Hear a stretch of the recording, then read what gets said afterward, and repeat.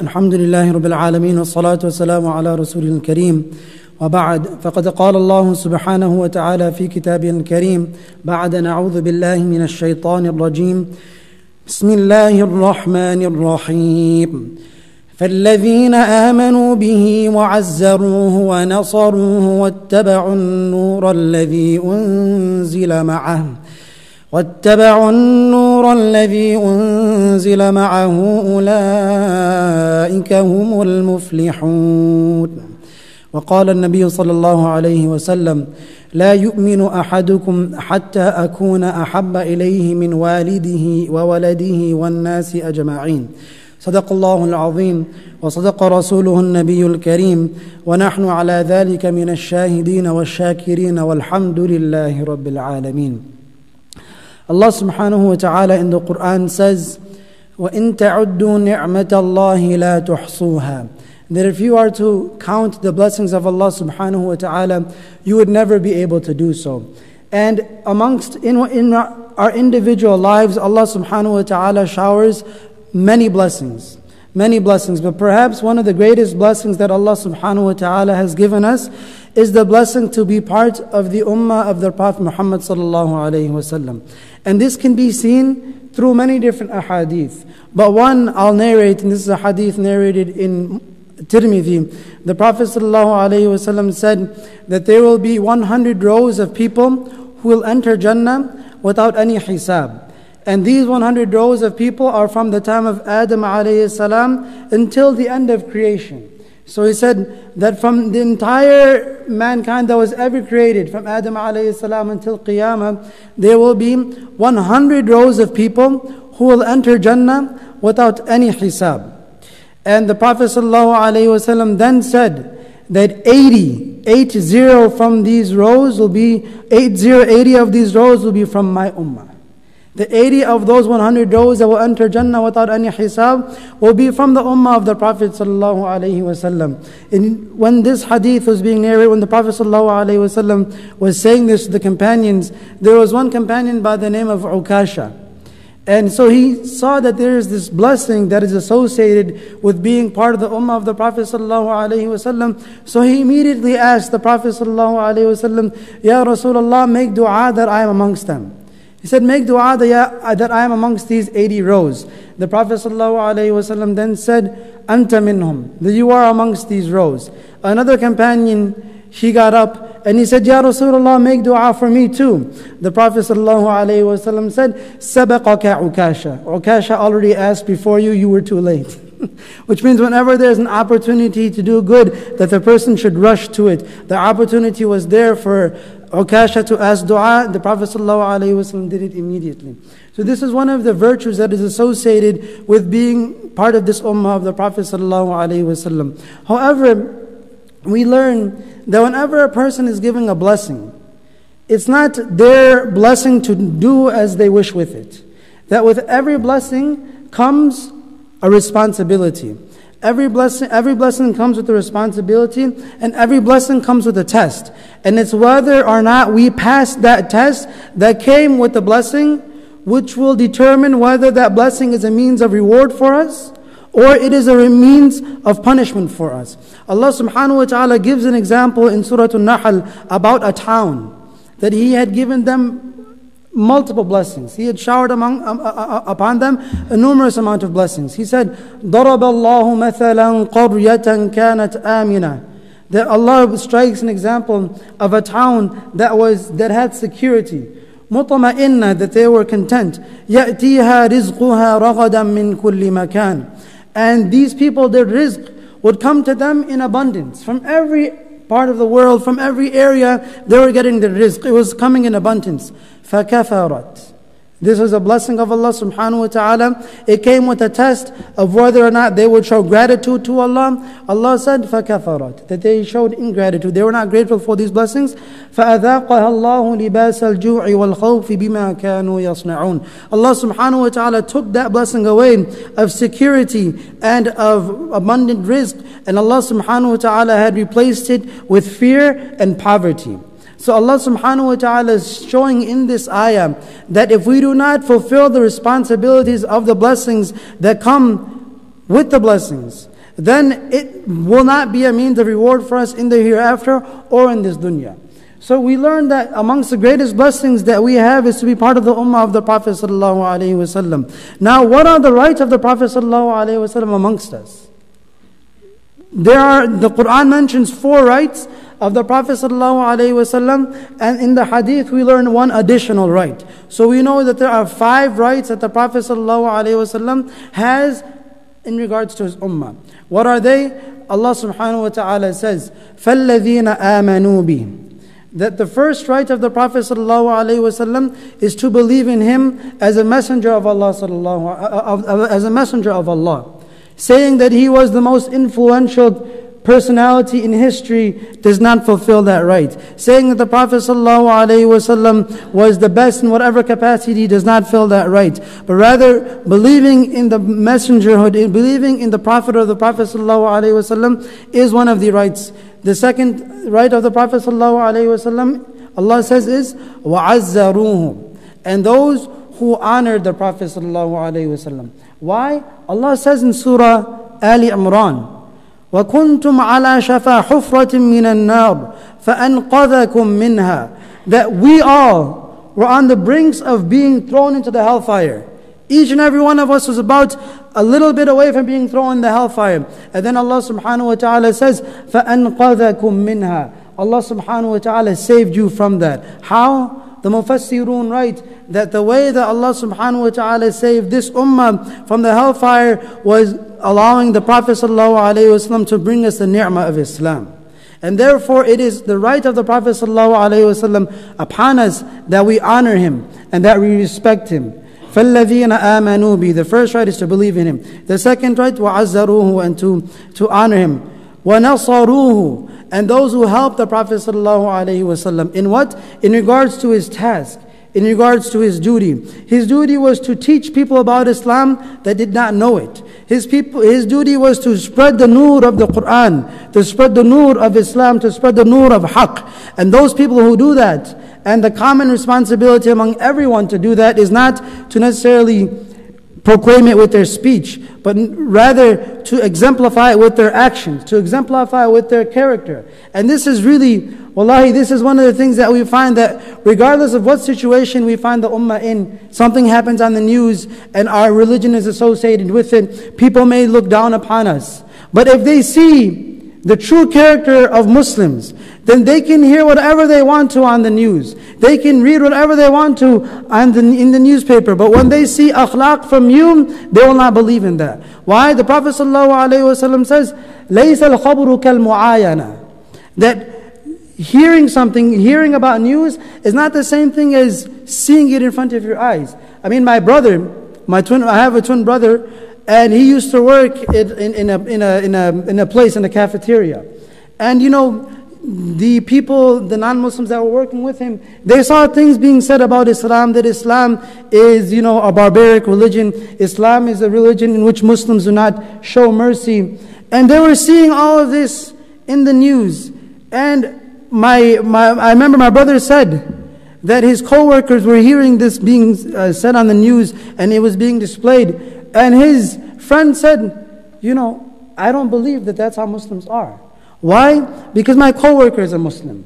He was referring to my brother. And he only shows me the nicest of character. He only shows me generosity. And so I see that from him. And this is what they're saying, I will believe what I see as opposed to what I hear.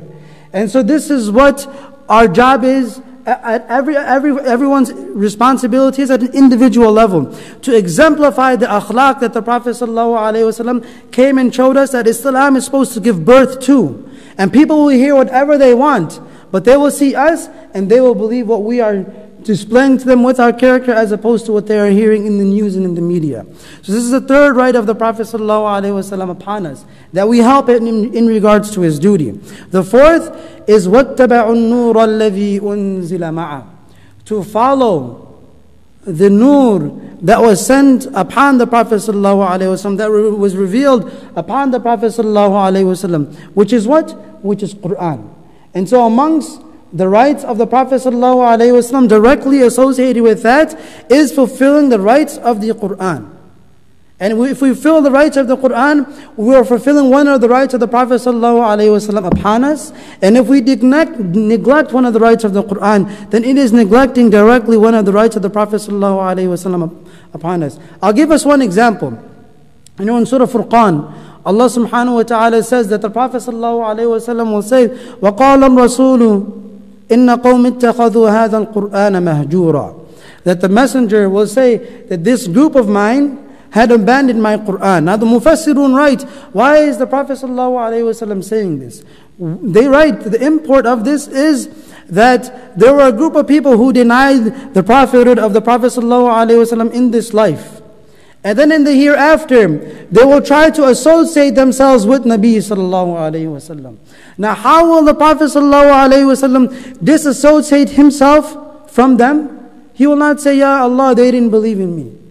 He mentions this one statement, that Ya Allah, they have nothing to do with me. Why? Because they took my Qur'an and they abandoned it. So the Prophet ﷺ is disassociating himself from them by disassociating them with the Qur'an. So the fourth right of the Prophet ﷺ upon us is to follow and fulfill the rights of the Qur'an.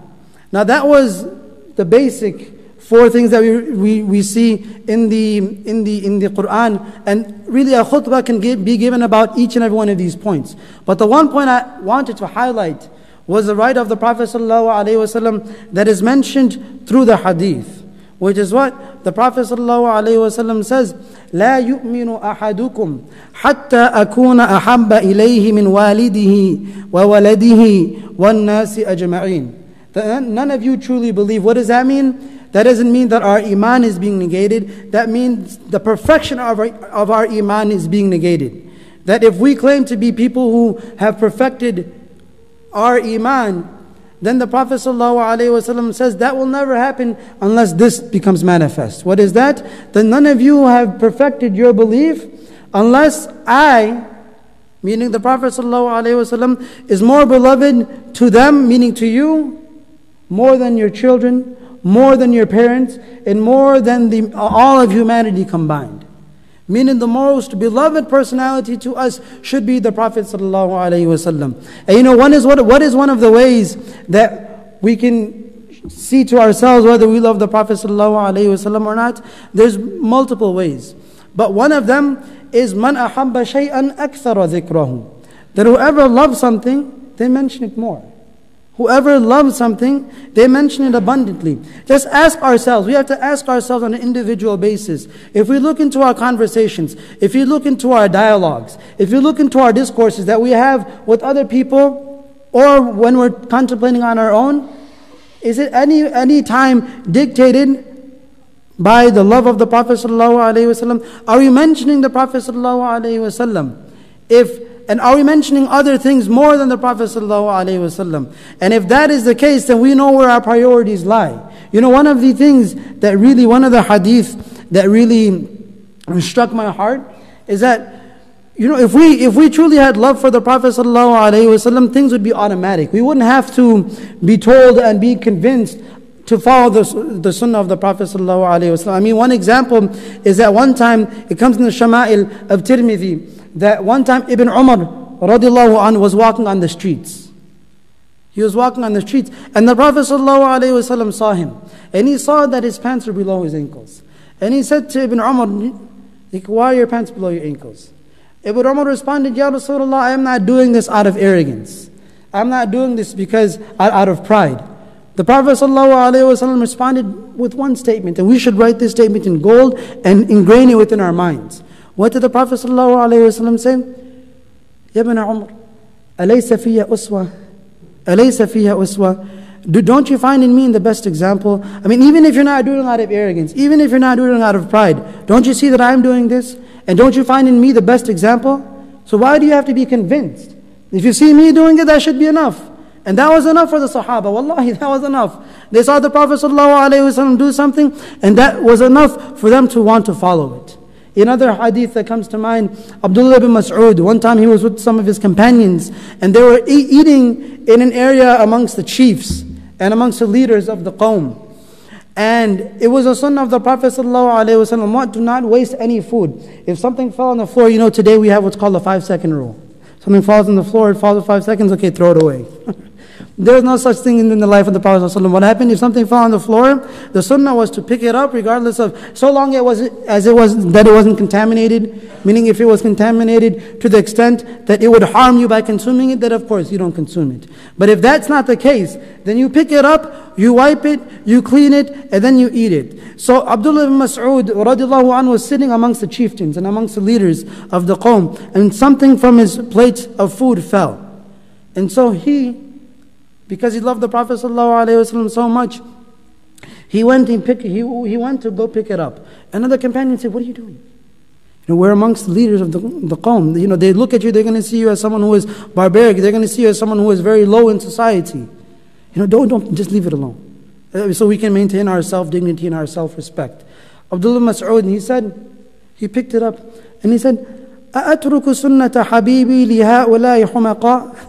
He said, should I leave the sunnah of my beloved for these fools who don't even believe in him?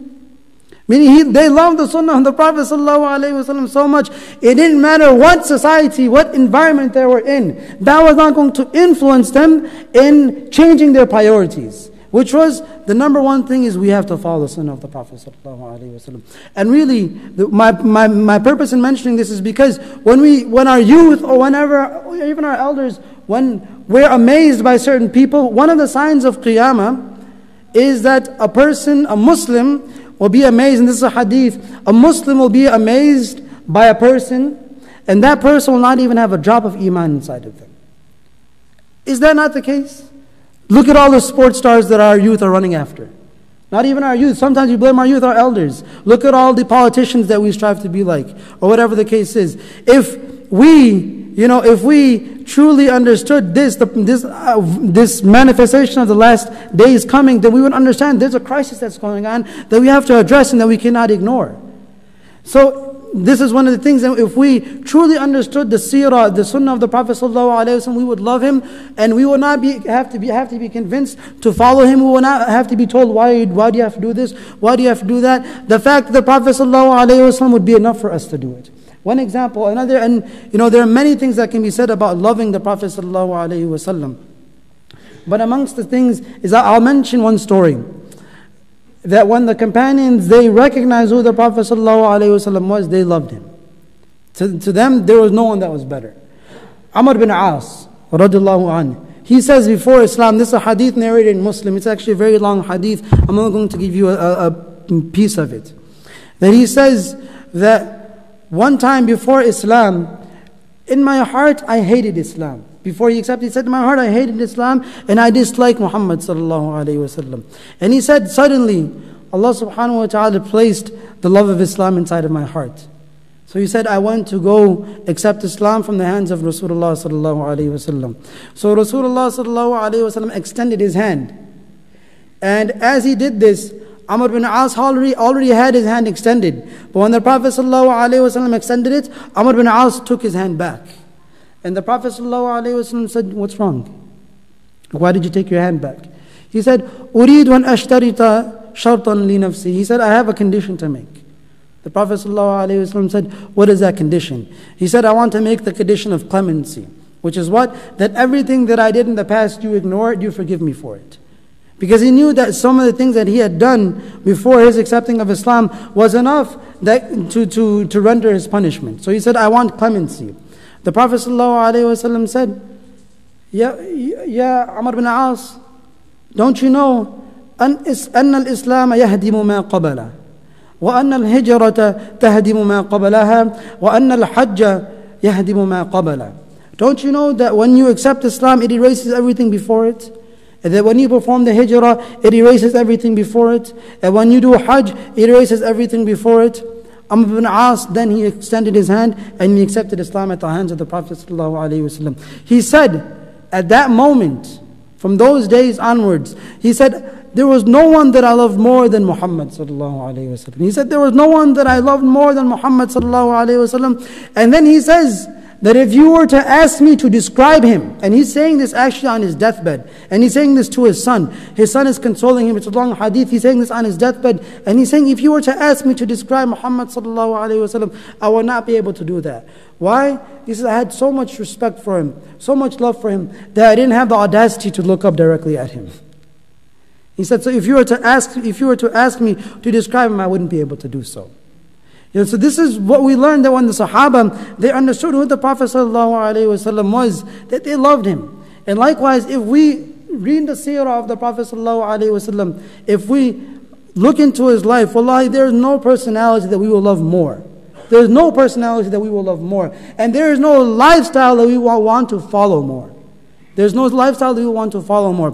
There's so many other things that can be said about loving the Prophet ﷺ. I had a bunch of other things to mention, but I'll conclude with one thing.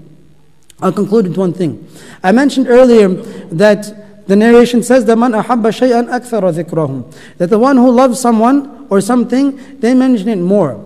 And this is particularly a good thing to do on Yawmul Jummah, and also something that we can include within our habits. Whether we already have a habit of dhikr that we're doing every day, if we don't, we can include it. Which is what? Sending salat and salam upon the Prophet ﷺ. It comes in a hadith, one time the companions, they had gathered, and they said, who is going to volunteer to take care of the needs of Rasulullah ﷺ? Who is going to accompany him? Abdul Rahman ibn Auf says, I will go. He went and he accompanied the Prophet ﷺ, and that night the Prophet ﷺ went to Baqi, the graveyard, Baqi. And he says, Abdul Rahman ibn Auf says, that when I came there, when you entered, the Prophet ﷺ made sajda. He made sajda. And he made sajda for such a long time that I thought he had passed away.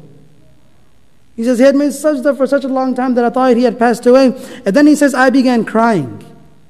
And then the Prophet ﷺ saw that he was crying, got up. He said, yeah, what's wrong? Abdul Rahman ibn Auf. He said, I thought you had passed away. The Prophet ﷺ says, no. He says, I came and I did sajda because Jibreel alayhi salam just came to me and told me something. And I did sajda out of shukr to Allah, to show gratitude towards Allah. What is that? He says, Jibreel alayhi salam came and told me that whoever sends salat and salam upon me once, Allah will send 10 blessings upon them. So I was so thankful to Allah that I made sajda. So what does the hadith say? The hadith says, before I mention that on the Day of Judgment, there will be such a situation that people will be wanting Qiyamah to start. This is called Shafa'atul Kubra or Shafa'atul Amma. And then the Prophet ﷺ will ask Allah subhanahu wa ta'ala to begin Qiyamah, and that will be an intercession upon the entire Ummah. Then there will be a Shafa'atul Khassa. A shafa'ah with only a small group of people will get. Which is what the Prophet ﷺ will come on the base of an individual and say, Ya Allah, forgive this person and allow this person to enter Jannah. How do we gain that shafa'ah? How do we gain that intercession? It takes a few seconds. The Prophet ﷺ said, Man salla alayya ashran hina yusbihu wa hina yumsi adrakathu shafa'ati. That whoever sends the salat and salam just saying Allahumma salli ala Muhammad, the shortest is Allahumma salli ala Muhammadin al-Nabi al-Ummi. Allahumma salli ala Muhammadin al-Nabi al-Ummi was the shortest durood the Prophet ﷺ had taught to the Sahaba. He says whoever says this 10 times in the morning after Fajr Salah, and whoever says this 10 times in the evening after Maghrib Salah, Allah subhanahu wa ta'ala will allow my shafa'ah to reach this individual. So we ask Allah subhanahu wa ta'ala to allow us to build love for Rasulullah sallallahu alayhi wa sallam. We ask Allah subhanahu wa ta'ala to give us tawfiq to send salutations upon him. Ameen wa akhiru da'wana alhamdulillahi rabbil alameen. Everyone can pray this sunnah.